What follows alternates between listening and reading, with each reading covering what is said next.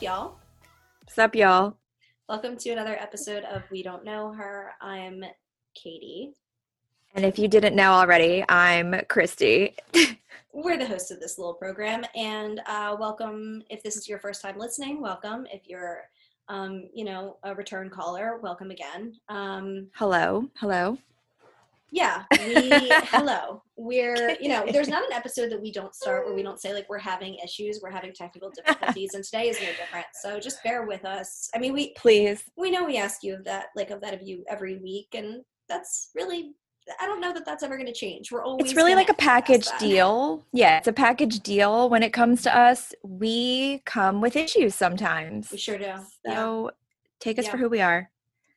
And last week we talked about guilt, and I know it was a kind of a heavy topic. We got into some pretty intense emotions that Christy and I have both carried around for a while, and we were really going through last week. And we mentioned that, guilt and anxiety are kind of two sides of the same coin. And this week we wanted to focus on anxiety. So we're kind of exploring how we've each experienced anxiety and how it's affected us. And we know that it's something that a lot of people have dealt with their entire lives, and I'm sure even people who never had anxiety have started experiencing it over 2020. So I think this will probably be relatable whether you're somebody who's had like chronic true anxiety disorder, or if you're just somebody who this is new for you. Welcome to the club. Yeah, I mean, it's a pretty popular club. I Sure would is. say that over the last maybe 5 years, I think it's been getting more and more recognition because it's something that is so common, and it comes in so many different forms. I mean, like you said, it can show itself in guilty feelings, it can show itself in decision making, there's so many different avenues that it can take up that Mm-hmm. this episode is going to be we're going to try to keep it as concise as possible because it does find its way into many, many aspects of both of our lives, and I'm sure everybody's life. So to avoid going off on too many side roads, we're just going to try to keep it concise. But just at the top of the episode, figured I'd put that out there. Yeah, and as a little disclaimer as well, we are recording via Zoom today, and my neighbors are being extraordinarily loud. So if you hear anything, that's not the ghosts. There are ghosts here as well, but you won't be hearing ghosts. That might just be my neighbors screaming at 2 o'clock in the afternoon. Yeah, because So, what else? What else is the new? joys of Philadelphia. And if you're somebody who like lives in an apartment or in a major city, I'm sure you know those struggles as well. I've never not lived attached to somebody else, so you think that I would know by now like the struggles of it. But no, every day it's still just as annoying and shocking as the last. So It really is. Yeah, it truly is. It's a luxury to be unattached oh, in many aspects. mm-hmm. Um, but I think before we dive into the heavy stuff, there were a couple things that I did want to briefly discuss that are on my mind. One of them being, if you haven't heard, the Britney Spears documentary that was released recently. Mm-hmm. And I know that it's a very hot topic these days, rightfully so. And I guess I just wanted to voice my opinion on it because I stand with the Free Britney movement. I wholeheartedly support her and love her. And I really hope that the more attention that this gets, that hopefully she does have a light at the end of her tunnel. But the thing that I just wanted to go on record saying is that Justin Timberlake, you know, my feelings about him are now just stronger in the way that I was, didn't really care for him. I wasn't caring for him. And I just think that this shows and exposes him for who he really is.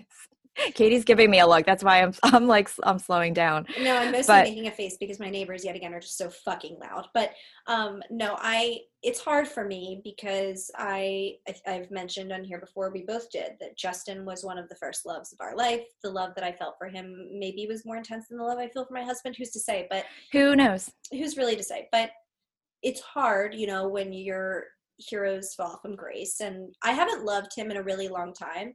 I honestly, when he married Jessica Biel, I was like, okay, bye, I'm done with you. I've never been a Jessica Biel stan at all. And like, I despise the way they talk to each other.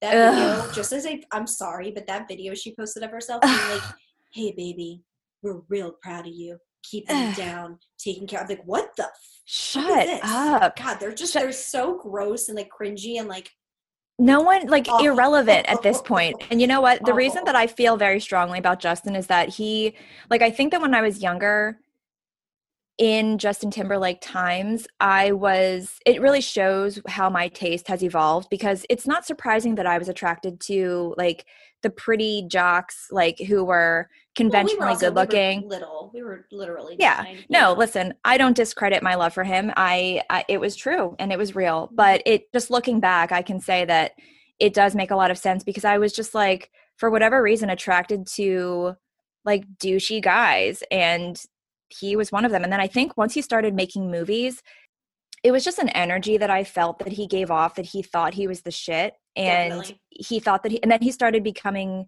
known for his friendship with Jimmy Fallon and like being like the funny guy. Right. And I'm like, Right. bro, you're not funny though. Like, just because And like you the act what goofy, Love Island, like the Dick in a Box of it all, the SNL and I'm the like, overrated. Not even mhm. like that funny. Like, maybe like when it first came out, it was okay, but it was over the years he's just shown himself to be douchier and He's douchier, just and thinking corny, that yeah. Like he thinks he's the he's shit, not and I it, don't like yeah. it. No, and like, And then when he was, I mean, there's so many things. The Janet Jackson, but then mhm. also when he got caught when he was filming his recent movie, remember holding hands with like his castmate Yeah, without his ring on, yeah, and all of this snake in like the grass. shady, yeah. And also Jessica Simpson talks about him in her book. She talks about like when she tried out for the Mickey Mouse Oh Club, yeah, hmm, and I don't think she made it. I don't think she made it, but she no, tried out, and there's a whole interaction with Justin and his mom and like all of this stuff, and it really he's like paints a a little picture snob. that he was nice to her. She says, I mean, they were little kids. He was nice to her, but that he was like showing off as much as possible, and you could tell that that's what he was instructed to do, and that that's who he sees himself as, like the ultimate entertainer. And I think that never went away, and it's a shame. It's a bummer because it's not unusual. I think that most young child stars kind of have that complex. It's like really hard to stay normal when you are that famous at the age of 12. Like that's crazy.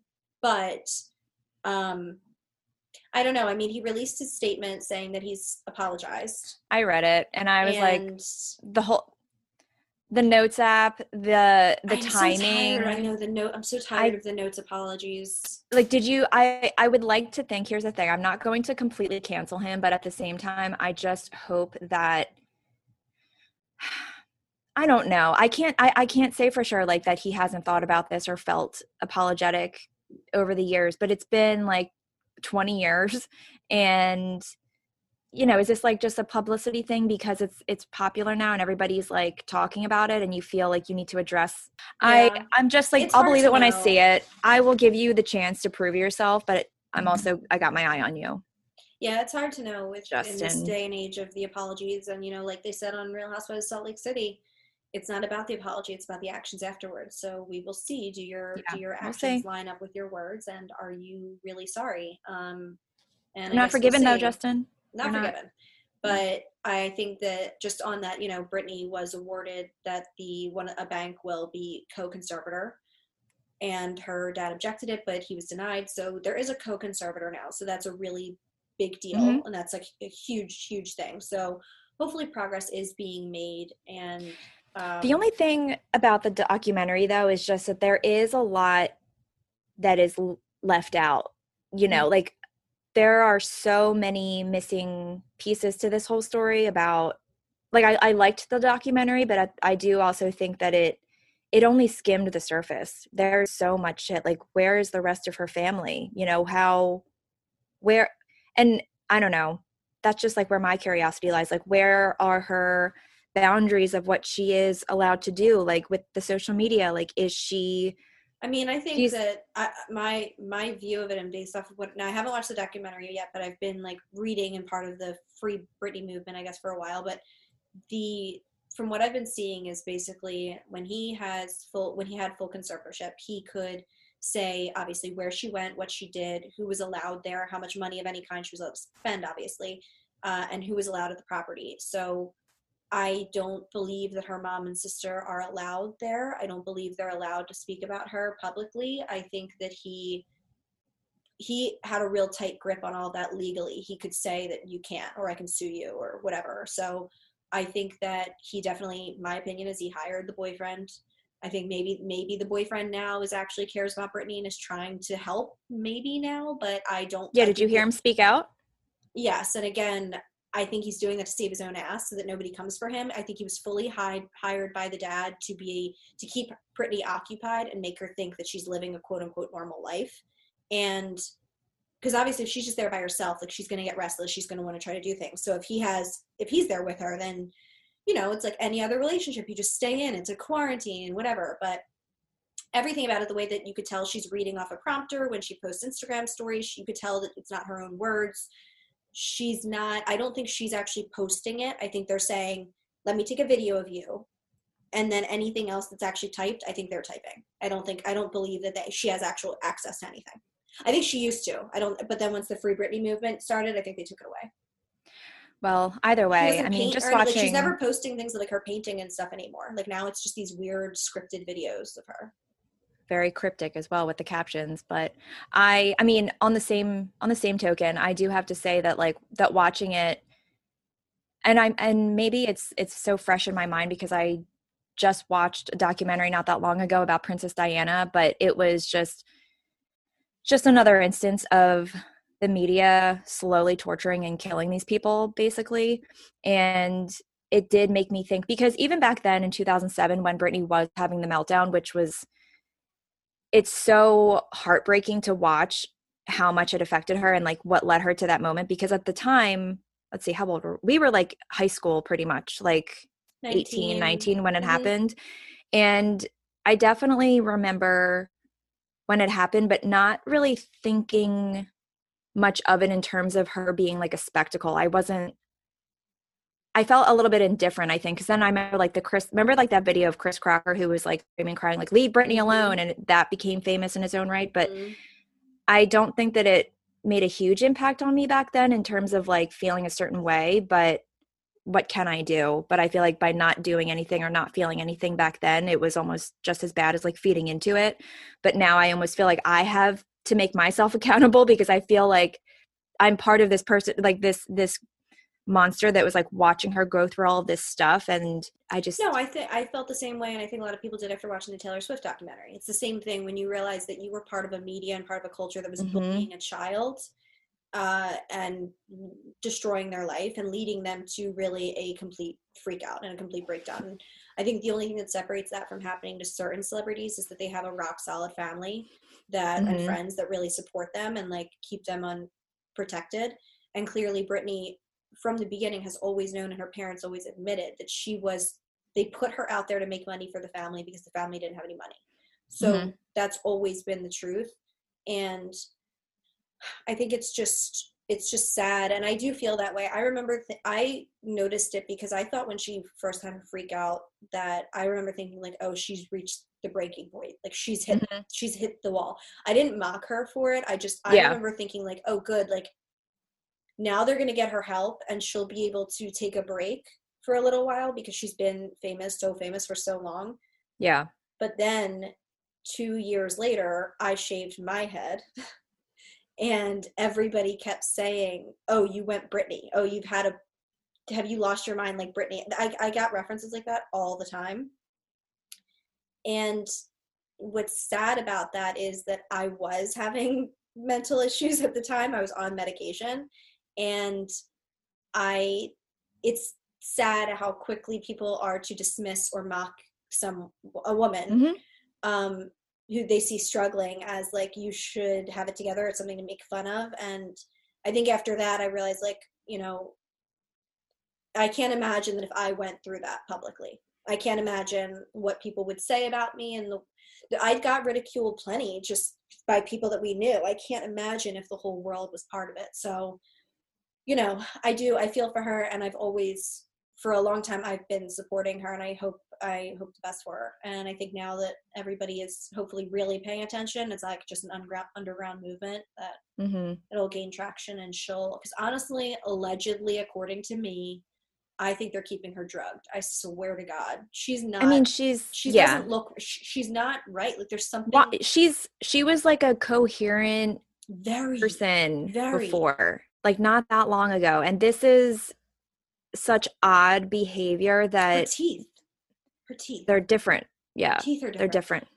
There's a lot that is just like, she hasn't obviously been given medical care or dental care. Like, I don't believe that she's being taken care of. I think she's literally locked in like a tower, kind of situation. So yeah, I mean, she's being compared to Rapunzel all the time, of like, that's why everybody does. That's like part of the passion behind this, is like, we feel like we need to save her because she's locked away. But hopefully there's some progress gets made. And once I'm in like a bit of a happier headspace, I'm going to watch it. As like we talked about, to kind of bring it full circle, as we talked about last week, Christy and I were both dealing with a lot of guilt.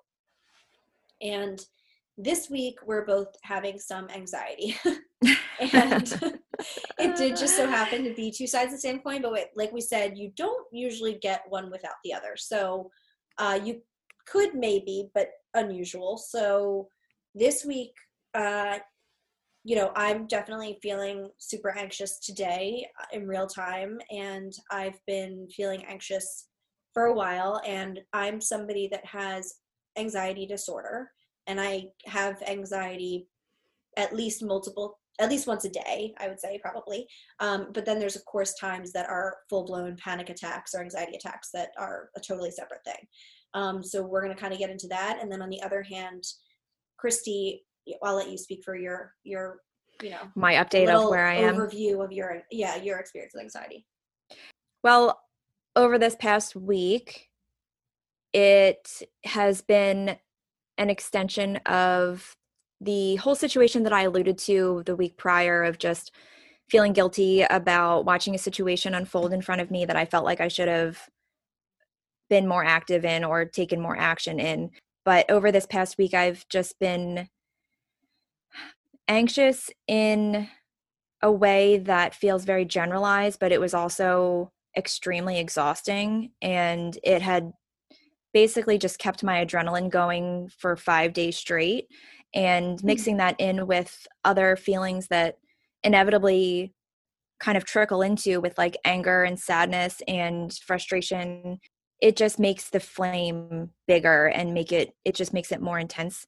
So I'm definitely feeling the effects of that today, just more in terms of not feeling anxious, but just feeling extremely drained and depleted of my energy and like my motivation to get things done. Yeah, it's like the anxiety hangover. Yeah. It feels, I feel like I've been sleeping all day. I feel like I just mentally, I feel more level-headed as far as like where my emotions are.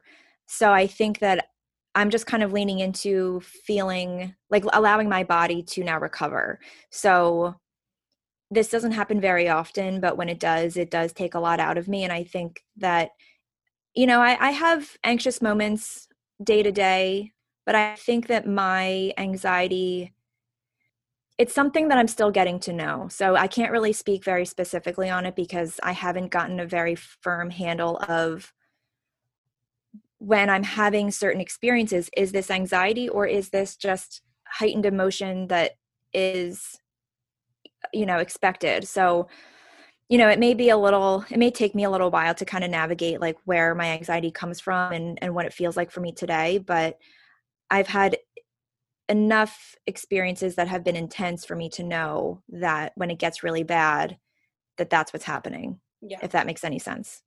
Yeah, so, I think, well, if you're not, for you, it's been maybe a 5-year journey, maybe, of that, you weren't somebody who had a ton of anxiety for most of your life. So it's a new kind of. Well, I just didn't know what it was. I think that I've definitely been anxious for most of my life. I just never knew what it was. Mm-hmm. And I think that it just became more noticeable and extreme in my relationships because my relationships have just been, up until this point have just been me replaying experiences in my childhood, which all trigger anxiety. That's like definitely where it came from. So it's been an interesting journey to say the least, but you're right. As far as like the timeline of being more cognizant of what it is, probably about 5 years or so, mostly again, stemming from like relationships or like life changes, like trying to find a new job or a car or place to live, like decision making, like I said. So yeah, so I'll do my best to kind of explain it in a way that is understandable, but just knowing that it's a little blurry for me.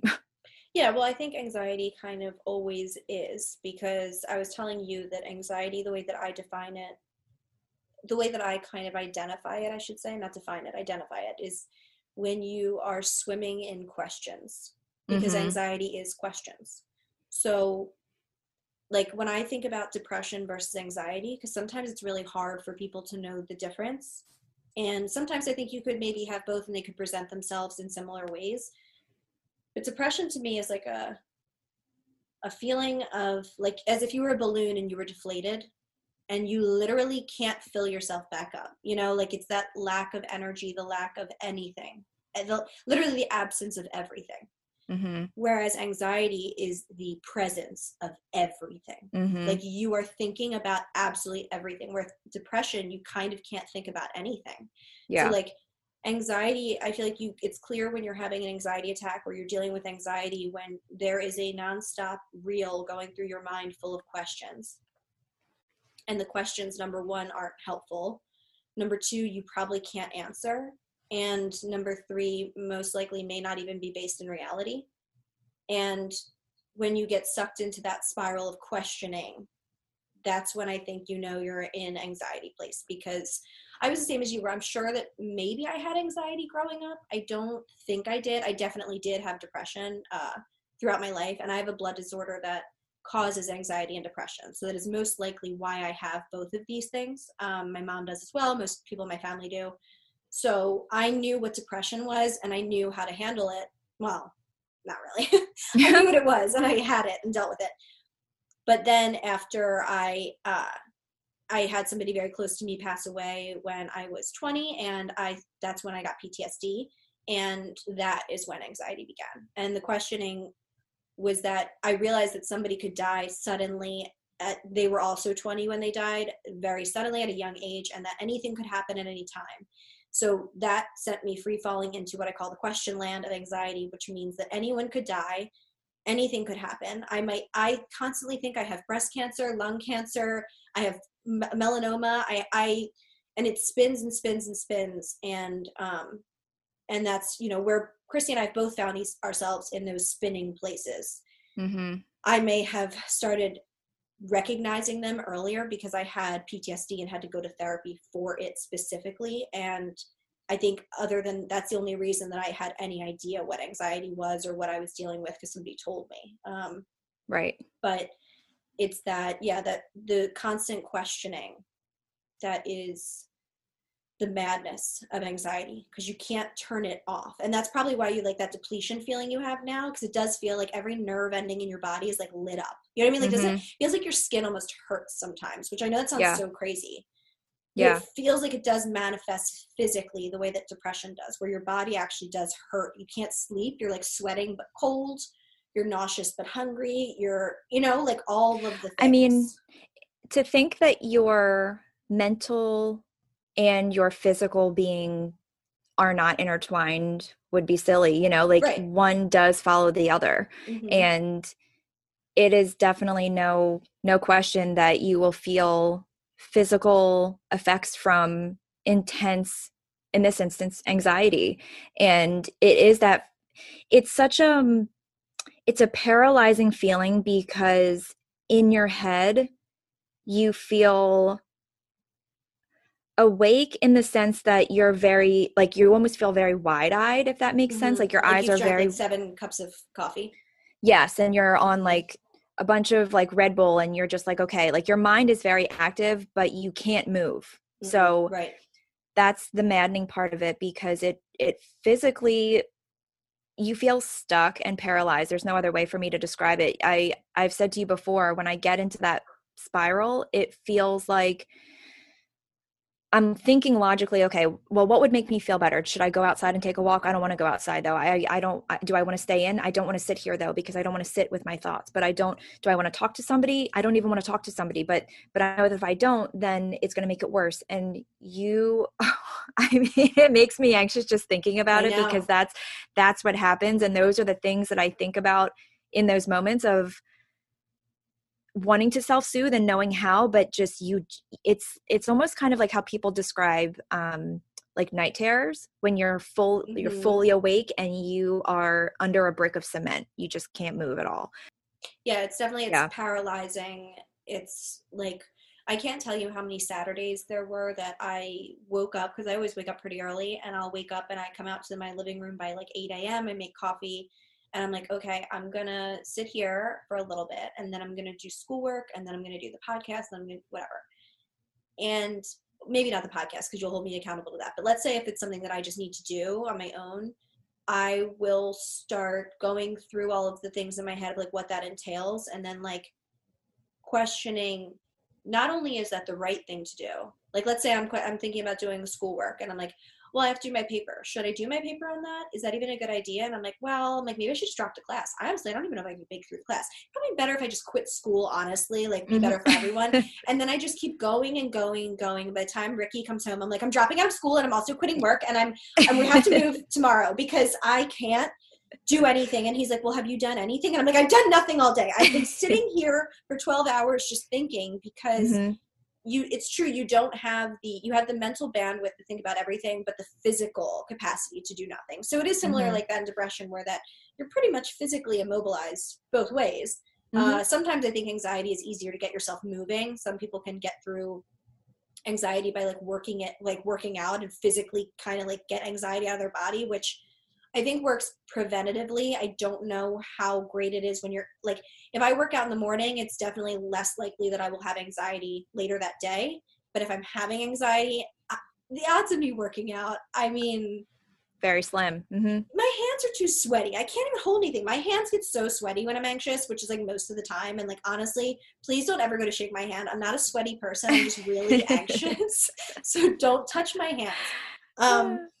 But it's that feeling where, like you said, it does feel like when you drink a ton of coffee. That I feel like that's the only way if you're somebody who's never had anxiety and you're like, what could that feel like? That uncomfortability where you feel like you want to do a million things, but you can't, and it's too much. Your body is going into overload. And my anxiety presents itself often physically. So I started experiencing this thing, I guess maybe, what was it, like 3 or 4 years ago now, where I thought that I was just getting sick. I would suddenly get really, really, really sick completely out of nowhere. Like I would be totally fine, and then I would just start throwing up nonstop, and I couldn't stop myself. And it would last for about 12 to 18 hours or something, and then I would be totally fine. And it would just go away. And I would have no other symptoms. Like I didn't even feel sick. I was just throwing up and couldn't stop myself. And I went to the doctor. I've done a bunch of research. I've kind of looked into it, and I thought that maybe it was my blood disease I mentioned. But after I spoke to a doctor, she said that she thought it was abdominal migraines, which can be caused by anxiety. So my body literally gets so anxious that, for whatever reason, which we'll get into, like my more specific triggers and your triggers later, but like if something triggers me to that extent, my anxiety, my body literally physically starts rejecting it and shutting, like as if there's a poison in my body that I have to get out. And unfortunately, like I have to do the mental work. There is no physical, which like you were saying, they're totally related. The prescription the doctor said was go to therapy. And I was like, well, shit. All right, back to therapy I go. So, which I still haven't done, to be totally honest. So, I think that it's when it does start physically manifesting itself and presenting yourself like where you can't do your job, you are struggling in your relationships, you are not able to do like I wasn't able to go anywhere. I really wasn't, because it would happen so frequently that I would get panicked that I might start just throwing up. And I think that anxiety that it might happen then led to it happening. So, Right. it's hard when it's not just I just want to let you know, like, anxiety isn't just a mental thing. It's not just something that first, if you were somebody who doesn't have it, the physical symptoms can be debilitating and very, very real. Yeah, it's always the chicken or the egg debate of what starts first. And it can be a little difficult to figure out how to stay ahead of anxiety in that way, because once you do start seeing the physical manifestations of it, then you kind of have to backtrack and see what could have possibly triggered that. Because I remember for a while when you were having those episodes of getting really sick, it it didn't seem like there was a rhyme or reason. Yeah, we traced, like, we tried to make all of the connections, the foods, the places we were. Did I drink alcohol? Mm-hmm. But didn't think about, the fact that your mental interaction with like specific people or just, conversations or whatever, that was actually playing a much larger role than just the external factors that are more obvious. Like, did I eat something bad, or did I drink too much alcohol, or, whatever that we thought that was. But and I think that, yeah. Oh, go ahead. I was just going to say, it's just an important thing to keep in mind if you are having these physical ailments or anything that don't really add up. Maybe take a look at what could be going on emotionally and mentally that may be the cause. Yeah, like, we've both, I haven't finished it. I think you did and my husband did, but the book Body Keeps the Score talks kind of about trauma and anxiety and, like, how things can present themselves physically, even though they are mental, and they are things that have happened that your body kind of stores in certain places and then gets triggered, and it can start forming these habits. So basically what the doctor said, and I don't know if this is helpful for anyone, I don't know how common it is, but even if you're not getting physically sick, you're just having anxiety attacks, what can happen is that if you have a really stressful interaction with someone where your anxiety gets triggered, and maybe not only once, but maybe twice, the third time you see that person, your body will automatically start having anxiety and start putting you in that mental state to prepare you, because it knows that that is what's happened before. And that's what happened to me, where the people that I was seeing, I was like, but I wasn't upset. We didn't get into a fight. But these are people that every time I traced it, it was multiple people in my life, but they were all people that I would have very intense disagreements with, or they would trigger my anxiety in multiple ways. So now my body literally sees them as a threat and starts freaking out ahead of time. And I still don't know. I mean, I'm going to have to just go to therapy and work that out. But if you're somebody who, like, you're like, man, every time I see this person or every time I'm going to their house, I start getting anxiety. I start, like, my heart starts racing. And that happens to me with so many people. And not all of them do I start like throwing up. That's the most intense. But, like, a lot of people, actually years ago, I went to go see friends of ours that I hadn't seen in a long time. Pulled over on the side of the road and threw up. Literally, just like my anxiety. And I'm not scared to see them or nervous or anything. There's something else at play. And I think it's that I had gotten into arguments with a lot of those people before in the past. And my body was like, it's going to happen again. Yeah, no, your brain definitely, it protects you in that sense. And then send all of the signals to the rest of your body to be like, all right, y'all, buckle up, because, like, this son of a bitch is we're seeing them again, and it's probably going to be bad. So just be prepared. Yep. And, in the same sense, I can relate to that, just in terms of, like, having to see this one person every single day that caused such intense anxiety for me.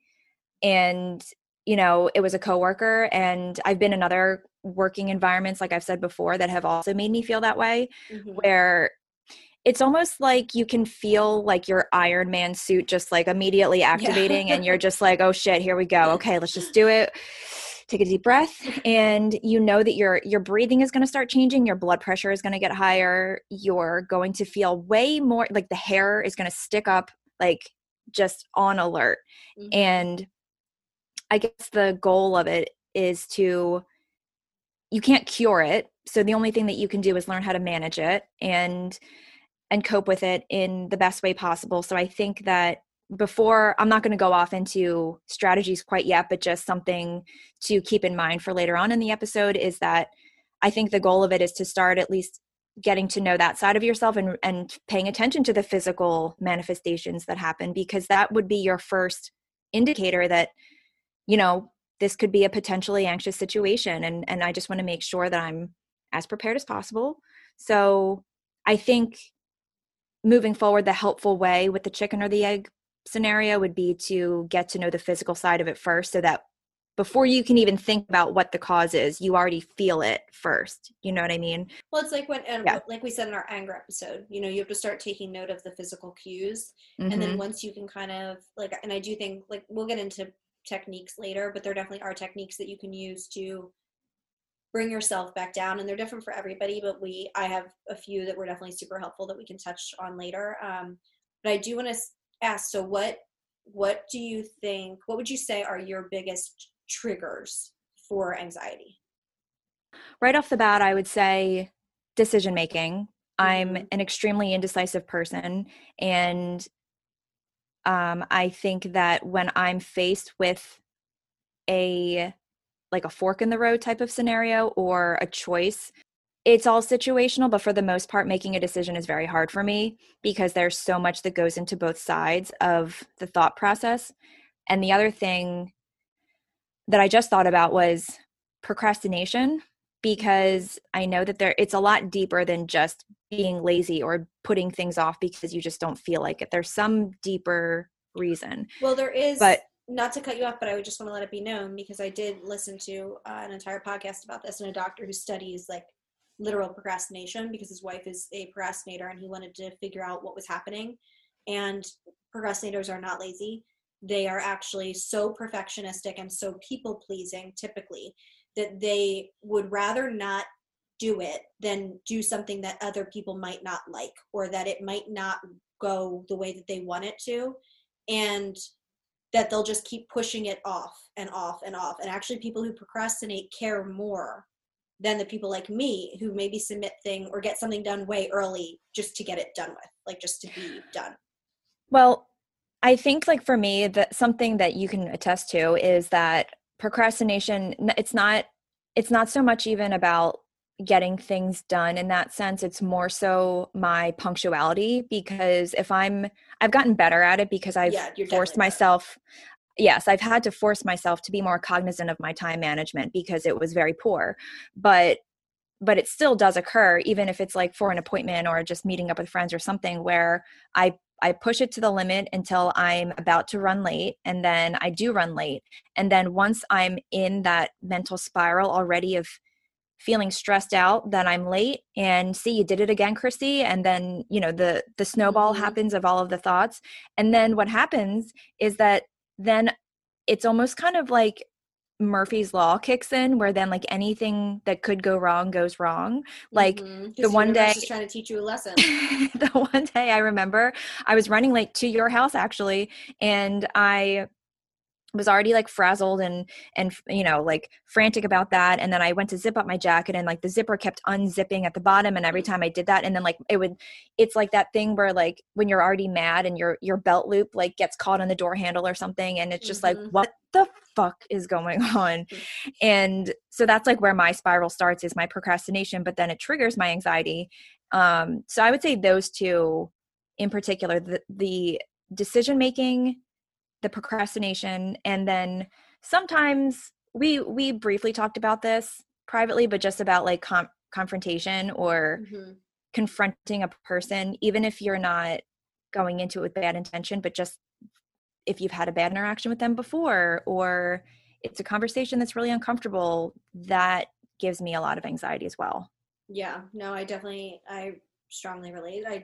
It's weird because Christy and I would think that most people who know us would probably say we are confrontational. If you were to say, are they confrontational, non-confrontational? We would definitely be more confrontational. However, Mm-hmm. we both get severe anxiety about talking about our feelings, and that's the thing is it's that I have no issue confronting someone, and neither do you typically, if they are in the moment, like when it's happening. Like if I just see someone yelling at someone, I will jump in there quicker than you know, before I even know, to be honest. I might not even know what's happening. But when there's something that I feel that I need to express to someone, or you have time to mull it over, I could just Mm-hmm. think about that and have anxiety about that for, like I told you, probably years, literal Mm-hmm. years. And I've done that with Ricky, with you, with jobs I've had where there's been things that I'm like, yeah, I meant to tell you that like 4 years ago. And Just I just couldn't. And slipped my mind. because it's like for all the reasons, I'll talk myself out of it. And it's usually honestly that somewhere along the line, and this is about, part of getting to know yourself, I would just rather not deal with things. Mm-hmm. For all intents, I just would rather not. And Yeah. it's not that I don't feel that my feelings are valid or I'm afraid someone's going to yell at me or anything like that. I just like the idea of it is exhausting. So it has to get pretty bad for one of us to really to just finally say the thing, Yeah. that we want to say. And unfortunately with that comes, by the time that it gets to that point, we don't always say it the best way because we are at the brim. So that's Mm-hmm. something that we just have to work on. And anxiety is a major part of that because, like I said, if you don't allow yourself to even have that time to think about it, then you can just make the decision. You can just say the thing, you can just do it. But the more you think about it, the more anxious you get. And that's why I started like years ago. I'll just pick the first thing, like literally the first thing. I, if, and I don't even allow myself to think that I might not like it or maybe I made the wrong choice, because I did that for so much of my life. Like probably up until my early 20s, I was so hard on myself and so perfectionistic that I got to a point where I was like, you know what? I still feel that pressure on myself, but my anxiety about making a decision, I don't even allow myself to go there because I'm like you, I won't make the decision. I will literally think about it forever. So when I remember like with Ricky and I think like there's been a bunch of times where with like, when we picked our wedding venue, we saw one that was definitely not it. And then the second one, I was like, yeah, this is it. And Ricky was like, well, don't you want to look at other ones and see other prices and make sure that there isn't a better option? I was like, no, because that will lead me to complete and utter indecision. And right now, I'm really happy with this choice. I can't even know what else is out there. I don't ever allow myself to question that because, like I said, the question land You is, can't. you You can't. can't. So you just have to be like, yeah, I made my choice. And what is Well, and that that's from? What's that from? what. I made my choice. I'll think of it. It's from a movie. Um, Somebody's listening to this probably like screaming. I God, feel like a girl is like crying and she's like, I made my choice. I made my choice. What's it from? Whatever. I'll think of it later. ringing a It'll bell. come to me. I think with the decision making though, it's hard because like speaking from experience, and no matter what the decision is, it gets harder the more options you have because the way that people portray the ideal whatever, and Mm-hmm. I think that when it comes to making a decision, whether it's buying a new car or finding a romantic partner, finding a place to live, finding a new job, any of those things, when you don't have that ability to make a decision and then accept what you did, then the anxiety just festers and grows because you will never be satisfied with whatever it is that you chose. Like you will always just be thinking of how many other things could be better that are out there, that you should have done this or you should have done that. And that is just a disservice to yourself because you've already made the decision, but now you're just going to live unhappily because you refuse to be satisfied with what you committed to. And knowing that, I think it's okay to, like you were kind of saying, like the culture of it is, it's okay to not have the best. Yeah, Like that's okay. there is no best. You might get something and then see something later or make a decision and then later on be like, maybe that The would have been term, better. But there is it's no, all it's right. it's It's all all relative. subjective. It's all subjective. The term best, perfect is not an objective term. Like everybody has a different reality and a different preference. So what you think is the best for you is probably not going to be the best for somebody else. And it is okay, and that's what you have to learn and really accept, that just do what's best for you. I mean, I was telling you before that it can even come down to something like going shopping for me is such a chore because it now involves my money, and am I going to be spending too much? And then I feel like I have buyer's remorse, and am I really going to use this? And I will spend hours in a store, like weighing options, looking at price tags. If it's food related, I have to look at the ingredients and see how much nutritional value and what it can be debilitating. And I think that's part of the reason why I just resent that whole process so much of having to purchase things like that, because I already know that it's going to be frustrating for me. So I want to say, while we're on this topic, is that I was just trying to find the other name for it. I can't find it. I was listening to Armchair Expert earlier this week, and he had Adam Grant on, and Adam Grant's like a professor of, I think he's psychology. He teaches at Wharton, but Ricky has a bunch of his books, and I've listened to him on a lot of podcasts. But he was talking about, he's like a social psychologist, maybe, I think it is. I could be totally wrong on that. He was talking about, though, maximizers and versus something else, and I can't find the other word. Maybe we'll tag it in our stories. I'll find it. Katie's like, I have this info, but I don't know what no, it is. They have a whole, like, they have the plenty of work, like articles about how being a maximizer, but then he said another word. So it was like a maximizer versus something else, and I can't find the other name for it. It wasn't like a settler, but it was something like that. So basically, the maximizer are people like you who will not buy something because they're like, good, I might come across something better, but like, I'm just going to wait. And then you get crippled with indecision. And that's exactly how my husband is as well. And the other person was the person who's more likely to just make the decision, just choose something, just whatever it is.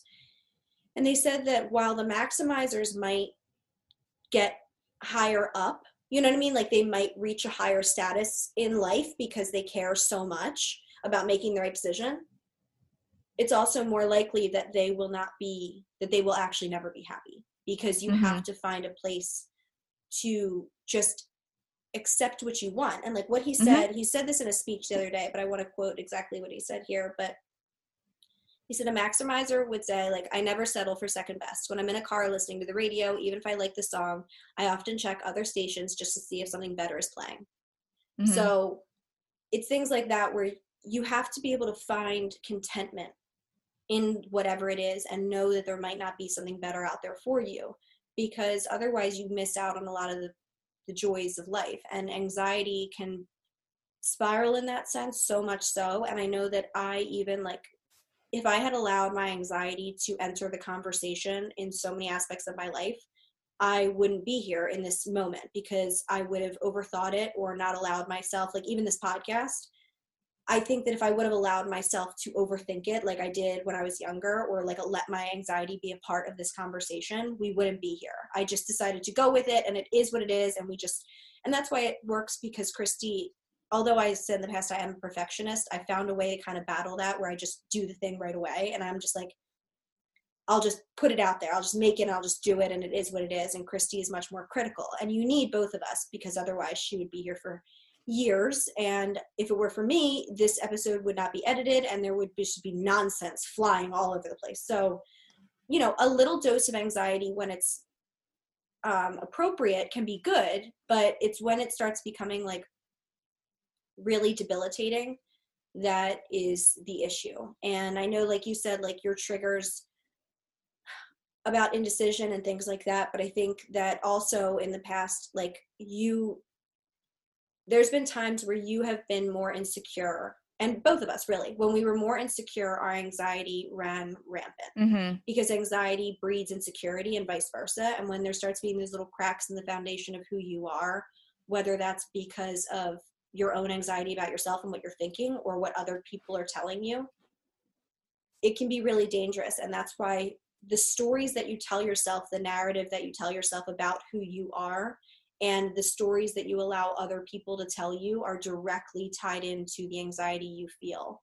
And because if you could start spinning in those what ifs, what if I'm a bad person? What if I'm not worth this relationship? But if you have self-confidence and you know your worth, those thoughts will be fleeting.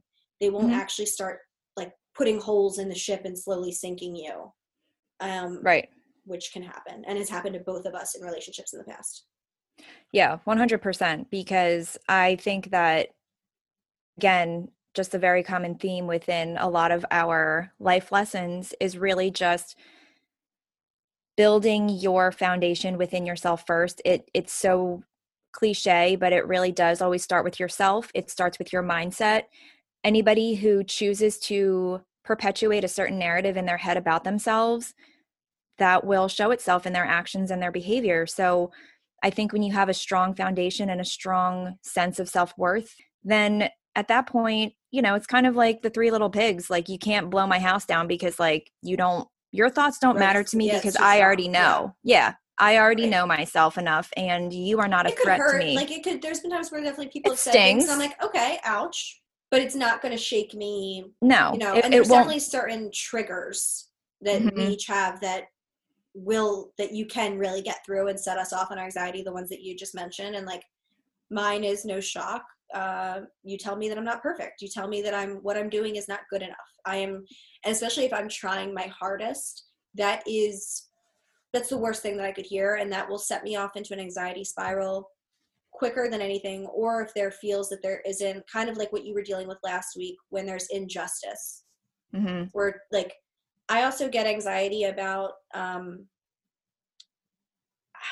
think it's a part of being an empath, and this is where it gets kind of tricky, but I get a lot of anxiety about the world and about other people and other things that have nothing to do with me, things that, places I've never been, natural disaster. I told you I was obsessed with the Titanic for years when I was a kid. Like, I become fixated on things, and I'm anxious about it, even though something may have already happened, because that makes me think, hence my PTSD. If it happened once, it could happen again.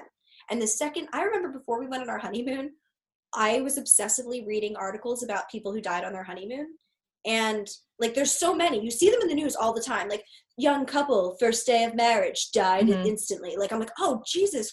And I kept like reading these stories and being like, I remember sitting there and just like saying to the universe, like, please just let us make it through the honeymoon. You can kill me when I get back. Just like, please don't let us die on the honeymoon. We worked so hard to get here. Please don't kill me on the honeymoon. And that was the first time I was flying overseas. I had never flown to Europe before, so I was like terrified. And that anxiety, I mean, it was so bad that I threw up the minute we landed in France. This is a great example. I was so anxious that the minute we landed in France, I ran to that bathroom and threw up. And that was when I realized that European toilets don't have water in them. So that was shocking for me. And nor toilet seats. They don't have toilet seats either. So that was really jarring. But it's crazy how much you can get in your head. Like, I wasn't anxious about us having a bad honeymoon or that my marriage wouldn't work out. Yeah, or any of the very real things that I maybe could have been anxious about. I was anxious that our plane would, oh my God, I can't even say the words, like crash into the ocean. Like, it's so scary. Still just makes me feel like jello when I think about it. So it's, when it starts getting like really out of hand, and it's things that have never happened to you, and that, probably won't ever happen to you, that's when it's difficult. And Christy and I, not to jump ahead to like kind of what we do to manage some of these things. Yeah. But like, we've mentioned before, you start telling yourself 5 real things. And that's something I learned in therapy when I was first diagnosed with anxiety and PTSD, is because you start swimming in the what ifs and you're so unsure and everything seems so up in the air. And it feels like in like Mary Poppins, when they're at that house, when they're all floating, and she's like standing on the ground and they're all laughing and she's like, everyone get back down here. It feels like, I'm like, well, anything could happen. These people could start floating off the ground. Anything could happen. So I tell myself what my name is, how old I am, how long I've been friends with Christy, how long I've been with my husband, what my favorite color is, all of these things that I know for sure. And that I have other people and facts that can back that up. That's reality. That's definitely real. And then you start building on that and just start reminding yourself of more and more real things until eventually you're not thinking about all of the things that are not real or may not happen. If that makes sense. Yeah, it's one of those things where, we are very aware that this has different levels of intensity for people, and it's not just easy 1, 2, 3, this is just what you do. It can be very, very difficult for some people, And sometimes, some people may need extra assistance and they can't just change their mindset in the blink of an eye, or even over time. Sometimes it's very hard to step out of yourself and to be able to see things, a little bit more realistically. Yeah, And like if you're not in a place where you can even think like Jamila said this before, if your symptoms are too bad to even think about the cause, then you sometimes need to, like I did in the past, go on medication, go to therapy, do whatever. And like although I didn't stay on medication, it was a really helpful tool because for years afterward, I could still remember how my brain felt on medication. And I would say, like, okay, when I was on anxiety medication, would I have been upset about this? Would I be worried about this? Would this be something that I was concerned with? And sometimes maybe it's something that you should go on medication and it'll work great for you and you stay on it. But even if you go on it for a short time, just to have an understanding of what it's like to not be anxious, it can help make it clearer when you are being anxious. Right. I just, yeah. And I think that I just wanted to make that known because, again, with a lot of these things that we talk about, it's all condensed into one episode. So I just don't want it to seem like we have such a good handle on this and you guys should be able to just figure this out. This is just kind of truly speaking from our own experience. And I think that that's important to say because I don't want to ever minimize any other person's experience that are, much more intense or extreme than maybe mine or yours, So with that being said, I'm going back to the whole swimming in questions thing and how you can try to manage and combat that in certain ways is I try to keep the intuition part of it also in mind because sometimes that can help just alleviate the pressure, like there are so many what ifs and I can tell myself that all day, but what is going to be best for you? And I've gotten to a point where I try to even look ahead of the situation because I feel like I know myself enough to get an idea about if I make this decision, will I be happy? Will I truly be satisfied? Will I be content with it? I can at least have a good prediction as far as what that will be. So it does help make the decision process a little bit easier. But when it comes to very significant life decisions, to say that there's not a little bit of anxiety at the thought of getting into another relationship would be false because now... Well, your brain has learned from the past and you experienced anxiety in the past in relationships. So there's a fear that... I just don't want to fuck it up. I don't want to find myself in another potentially emotionally harmful situation. It's just... So keeping myself grounded in that way can be a little hard. Luckily, I've had no prospects, so it's actually okay. I don't have to worry about it right now, but I prefer it. I prefer it that way. We'll just say that. I'm sure. To be single. Something that I thought was interesting that does tie into the whole like multiple choice of it all is I read a book by Aziz Ansari that was called Modern Dating. And I think a lot of the times the dating apps are a failed endeavor because it feels like there are unlimited options. None of them have been good. That's a full maximizer situation. They are literally capitalizing on like what I just told you, where you're never going to choose because there might as well keep scrolling because there could be something better just one swipe away, you know? People like, in the old days that grew up in like villages with like 100 people and they just like met someone and married them and they stayed happy because there's no other options. And honestly, I think that that's what I was saying earlier of like a lot of situations I wouldn't even be in today if I allowed my anxiety to come along. Like I, at any moment over the last 10 years could have said like, what if Ricky isn't the one for me? What if there's somebody better out there? What if I'm making a mistake? What if of course, anyone could say that. Literally anyone. You could be married to J-Lo, as we've seen, and still be wondering, A-Rod, if there's somebody better out there. Ugh, I won't. Calling you out by name. Like, you have J-Lo, and you're still like, but maybe there's something better. No, there isn't. There's no one like better than J-Lo. So it's like, even Beyonce got cheated on. Like, it doesn't matter. That's why the confidence of, like, who you are is everything. Because, number one, if somebody leaves you, you don't deal with the anxiety of, what if I wasn't good enough? What if I did it? It's like, no, that's on them. You're rock solid. And then the anxiety of you wondering if you're in the right place or if you need to leave. Like, you have to be, that's what I mean by taking away that aspect. Like, Christy knows, I say no regrets. I will never bring up that I shouldn't have done something. I shouldn't have said that. I might feel bad sometimes about the way that things go, and I will apologize that I didn't deliver it properly or whatever, but I don't regret absolutely anything because I refuse to let myself live in that anxiety world. I'm so anxious about the future. I can't allow myself to be anxious about the past too.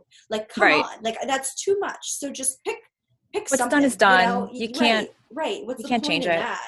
But another thing that you mentioned when you were kind of going through, like, what if I leave and what if I, or like getting into a relationship, leaving a relationship, whatever. Let's say you are stuck in the what ifs and you don't want to do the name 5 things that you know for sure. The other route that you and I have done this together and I do this by myself is like, all right, let's play the game then. Okay. What if that happens? So you're like, I'm terrified that I'm going to lose my job. Okay. You lose your job and then what? It's like, well, then I'll lose my house. And it's like, okay, and then what? And you just keep going and going and going and going until you hit the very worst fear that you could have come to, right? That's the thing that happens if all of those terrible things happen. And usually what you land on is like, it wouldn't be that bad. Like if you play the game with yourself, because the what ifs are so much scarier than the reality of it. So if you're sitting there like, what if this and what if this and what if this?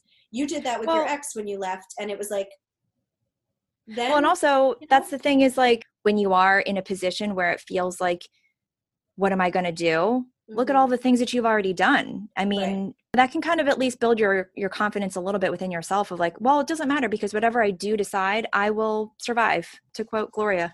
No, I think that's a major, like, I do think it's easier for us because we've had the, I guess, like blessing and the curse of both being at really some of the lowest places you could probably be. Just having a shit life.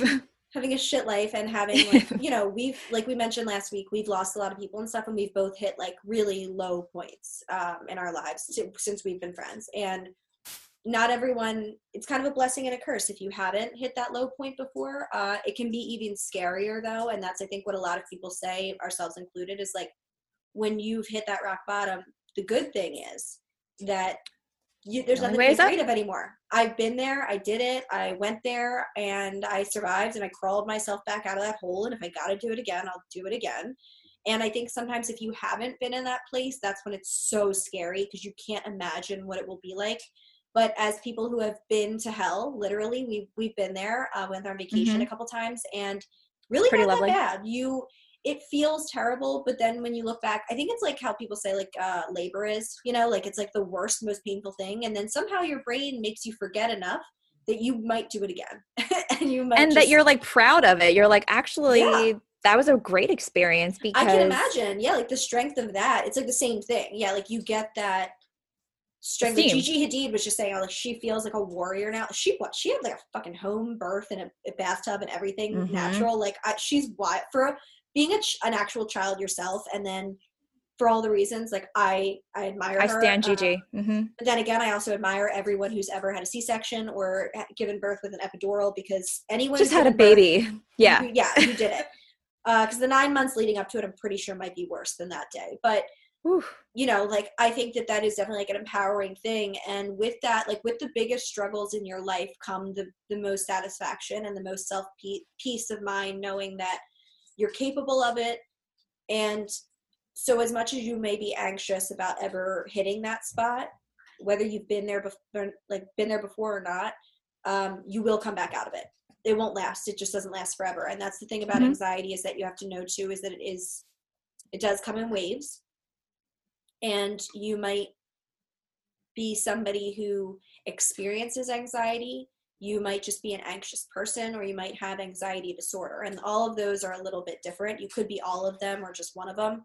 But knowing that it all presents itself differently, and that, you know, you just have to find what lesson you can learn from it and what you can pull from it. And, you know, Christy and I are still like on that journey for sure. It's very unique to every person, because you do have to allow people to get there on their own. And sometimes it just takes, you know, it's a different timeline for everybody. So if you are somebody who may not have a good handle or understand your feelings enough or yourself enough yet to be able to stay ahead of these things in a way, just give yourself time and allow yourself to continue learning from these experiences, and, you know, taking a look maybe at your past, because I think it can help point out certain patterns. And definitely, like those triggers that you and I have are directly related to most of them are directly related to childhood. So most things in the world, that's the point of the podcast.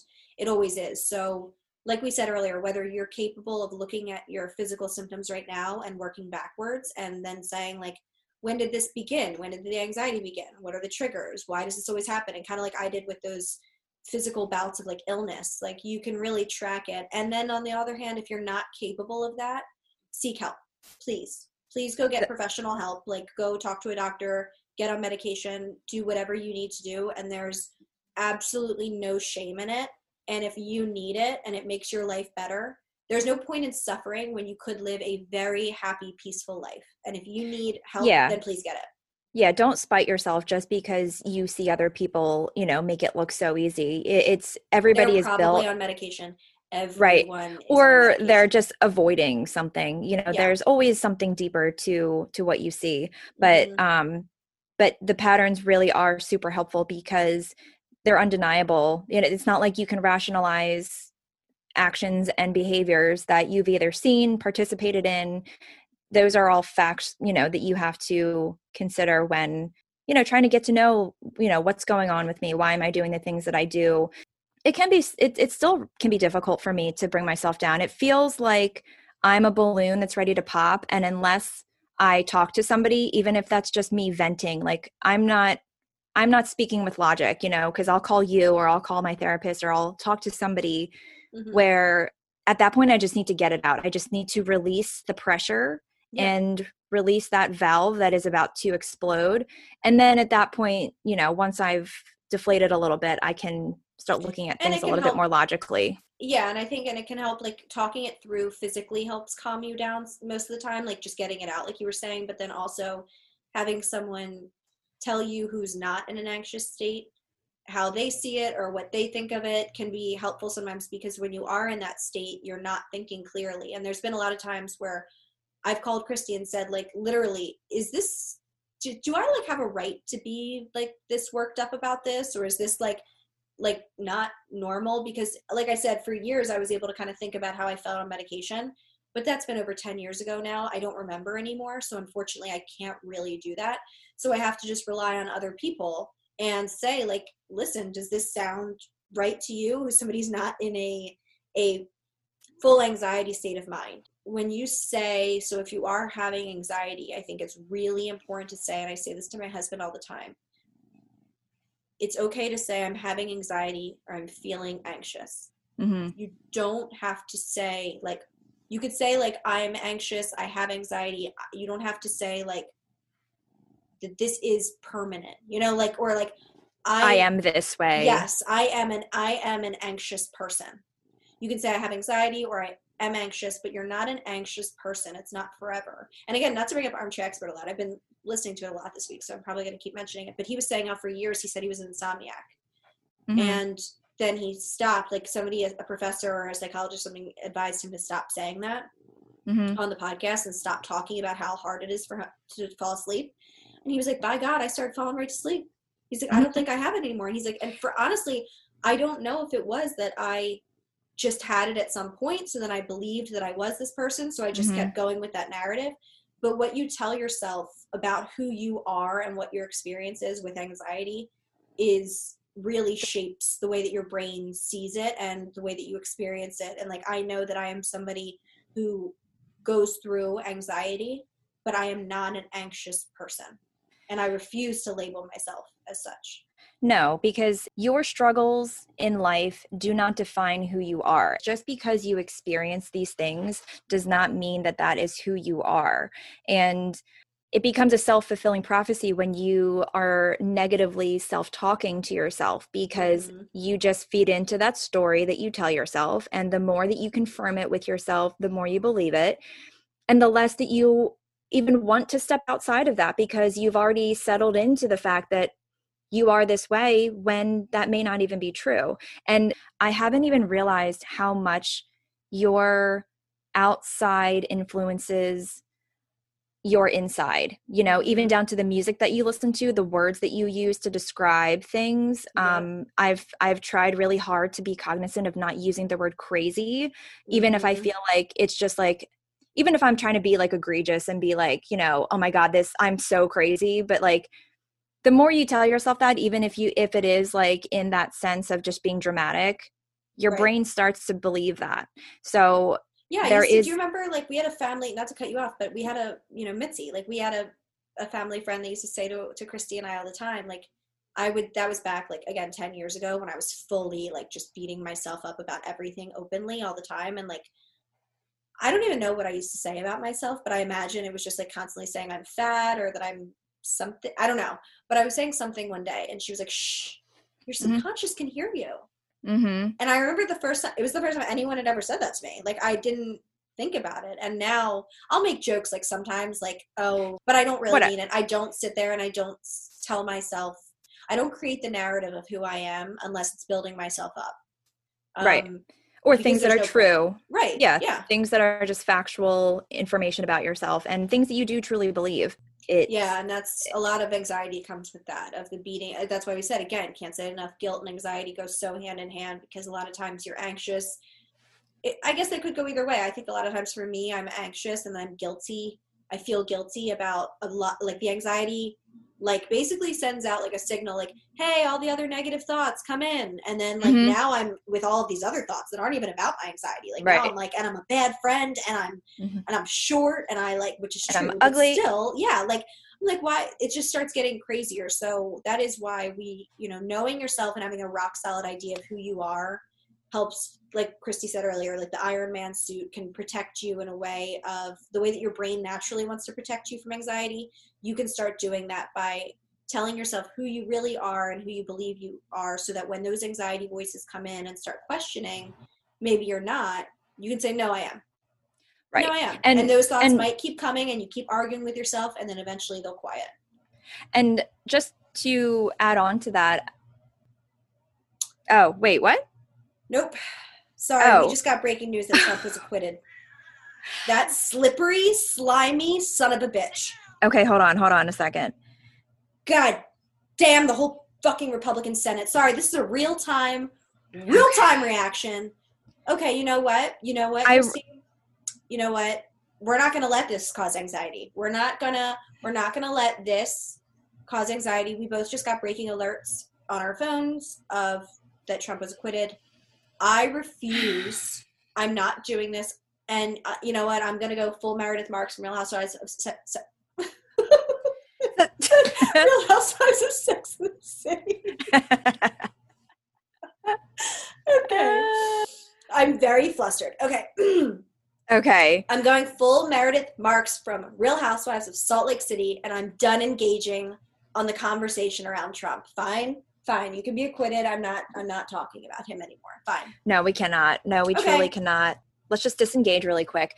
So, having people around you who are solid groups of people is very important, because in the times such as this, when we are feeling extremely anxious, sometimes depending on the situation, it's not productive or helpful to have just hype men around you all the time who are going to match your energy, because then before you know it, you guys are both going to go out and probably like vandalize, like, or like destroy, burn a city down or something like that. Like, somebody has to have a level head. So you don't want to have just an army of yes people around you.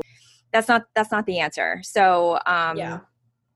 With that being said, so just to wrap up before we go on to our diamonds, I want to, because I know we've kind of mentioned them throughout. So yeah, our tips and tricks. So we said, on my end, I know I said mentioning 5 things that are real, playing the what if game with yourself and allowing yourself kind of to trace the what ifs all the way. Keep answering until you get to the bottom and realize that the final answer isn't probably that scary. And the other thing that is super, super helpful for me is deep breathing. So for years and years and years, I did yoga, and I was taught to breathe in deep through your nose and exhale through your mouth. And that is how I would do deep breathing. Like, that's just what I was trained to do. But that's actually not at all what you should do when you are in anxiety. So when you're having anxiety, you want to do belly breathing. So imagine, it's helpful. You have to pretty much lay on your back. You could do it anywhere, but if you could lay on your back, put your hand on your stomach and breathe in so that you see your stomach fill as much as possible. And your hand, you have to see your hand raise. and then breathe out until your stomach is completely like as caved in as possible, and keep breathing that way. So you're not filling your lungs, you're filling your stomach. And that type of breathing is physically impossible to do when you are running or in a fight or flight situation. So that immediately tells your body you're not in danger and that you can calm down. And I do that a lot when I'm having anxiety before I fall asleep. Belly breathing usually can help you fall asleep or relax, I would say maybe within a minute or two. Mm-hmm. So those are my tips. And then you can say, you wrap up your tips. So my tips, tricks, and takeaways. I would say that for me, the things that I use the most would be definitely trying to release the pressure by talking to somebody or talking it out. Phone a friend. The other thing is, just taking account of all the things that you have already experienced and gone through and overcome, and the struggles that you have been through before. And then I think the third thing would just be, this is a little bit easier said than done, but it does help when it comes to the whole indecision making or procrastination side of it, is to, one, kind of backtrack a little bit when you are not in a hypersensitive state to see where you can better manage your time or alleviate that panic of the procrastination. And with the decision making, it's really helpful to try to whittle down your options if you can. Take a look at each one and try to think ahead of the decision. So think hypothetically for each situation. What would I feel like after this? Would I be happy? Could I see myself being content in this situation? And be realistic with yourself. Those have definitely helped me throughout a lot of my anxious moments. So hopefully that will help some people. Yeah, I think all of that, I mean, hopefully there's something out of all the things that we just said that could help you. And just always remember that it's not temporary, or it's not forever. Just remember, it is forever, and it's not temporary. Always permanent. Just take that with you. I can't speak today. As you can tell, like I literally, this is what happens when you're actually in anxiety talking about anxiety. It's really hard. Okay, so let's hop into our diamonds of the week, and then this thank God. Brighter note. So you go first this week. I feel like I go first all the time with your diamond. Okay. Is that going to make you more anxious? No, I think I'm trying to think. I thought that I had another diamond, but I'm only thinking of one. So I'll say two. So one of my diamonds is that I finally watched Playing Empire, and I won't go through the whole recap, but I do think it was really interesting, and I thought it was really entertaining. I still do have a lot of questions about how Kevin came to be in this group, but overall I thought it was a great show, and Queen Anna forever. And oh my God. Then my other is the band Always, but it's spelled Always with two V's. And the Vins. I just love them. They're from Canada, and I've been listening to them for years, but I go through phases and I kind of forgot. And I was listening to them again. I actually was blasting them to make my neighbors stop screaming. It didn't work, but they're just so good, and they're kind of the perfect blend of, they have really, really, they can have kind of sad lyrics, but all the songs are so poppy sounding that whether you're sad or happy, they're the perfect band to listen to. So highly recommend that. Again, it's Always, but instead of a W, it's two B's. So Always. So those are my diamonds. They've both been really, again, like we were talking earlier, music can really affect your anxiety. Mm-hmm. And I was really thinking about that this morning, and that's why I put them on. And it definitely was really, it's helped me out a lot. Makes me feel better. Yeah. So what are your diamonds? I have one single diamond, which maybe this will make people look at me a little sideways, but it is the new documentary on Netflix called I forgot that fast. Is it called Crime Scene? Scene of the crime. Crime Scene. Crime Scene. Any Forgetting Sarah Marshall fans out there, hopefully you got that reference. Dick Sickle? Crime Scene of the crime. No, yeah, it is. Is it really?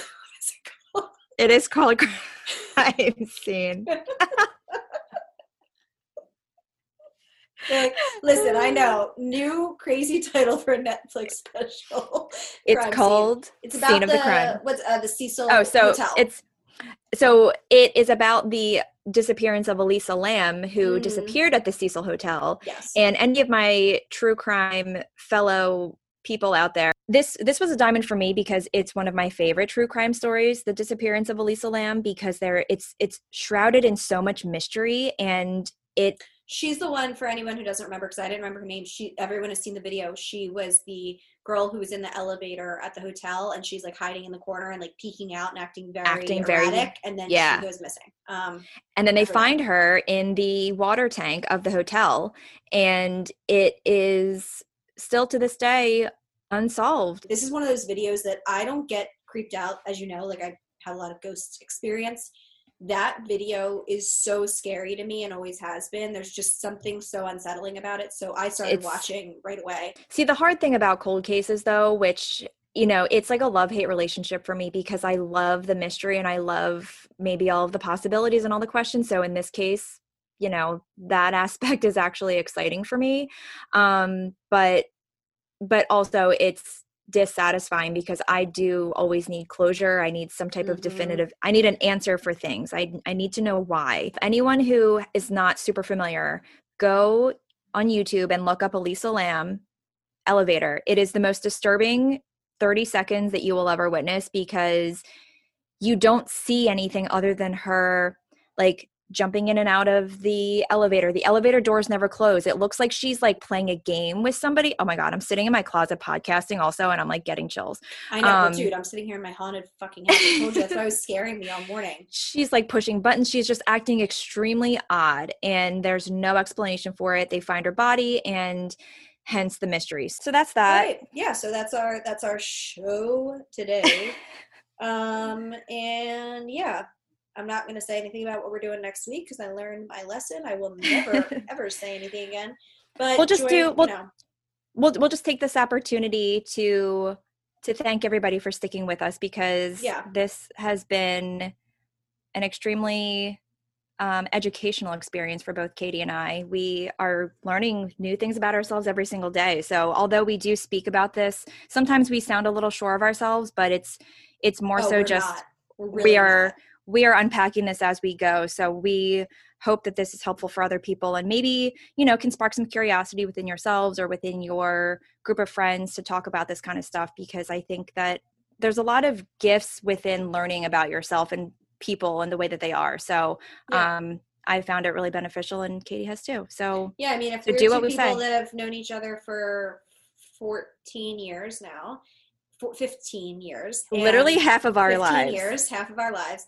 And we still learn new things about each other on this podcast, or things that maybe I had heard her say, but I never really connected the dots. So like, it's kind of happening even for both of us. So if we know each other that well, I'm sure you would get a lot of information about talking to your friends about these topics and learning some new things about their past that might explain why they are the way they are and how y'all can grow together. So that's the point of it all. And if you want to get in touch with us, talk about your feelings, your anxiety, anything you want to hear about in the future that you think would be a great topic or you want to learn more about, please feel free to DM us on Instagram at We Don't Know Her Pod. You could also email us at Gmail, we don't know her pod at gmail.com. And Christy, do what you got to do. And just keep an eye out for us every Wednesday. Make your life a little bit easier by subscribing to our podcasts on Spotify, on Apple Podcasts, really anywhere. I don't know. There's countless platforms that you can listen to podcasts. So if you're listening to us on any one of those, just subscribe to us so that we can be here for you every week and make it. What? Yeah, I just had a small request. I'm sorry, because this is my only way to do it. So we have seen that, listen, to everyone, like we've said before, all of our international listeners, like, bless your hearts. I don't know who you are, but thank you. But for the people specifically, no shade to anyone else, in Ireland and South Korea, if you could just reach out to us, that would be fantastic, because the fact that we've reached our homelands is like really heartwarming. And we just like want to put some faces to like who these numbers, like, who are you people? And we love you. And don't be afraid. And our parents would be like if my mom knew like I had a listener in Ireland, like my mom doesn't think anyone listens to this, and like every day she's like, you're still doing that. So if you listen at all, number one, just tell my mom, but also please tell me so I can tell my mom. So make yourselves known. We want to know you. All right. So with that, We'll see y'all. Oh my God, we're supposed to get another like 18 inches of snow this week. So anyone out there, bless your hearts, bless our hearts, and I hope we'll survive and we'll be back next week. Oh, and free Britney. Oh, and free Britney forever. All right. Okay. Peace. Bye.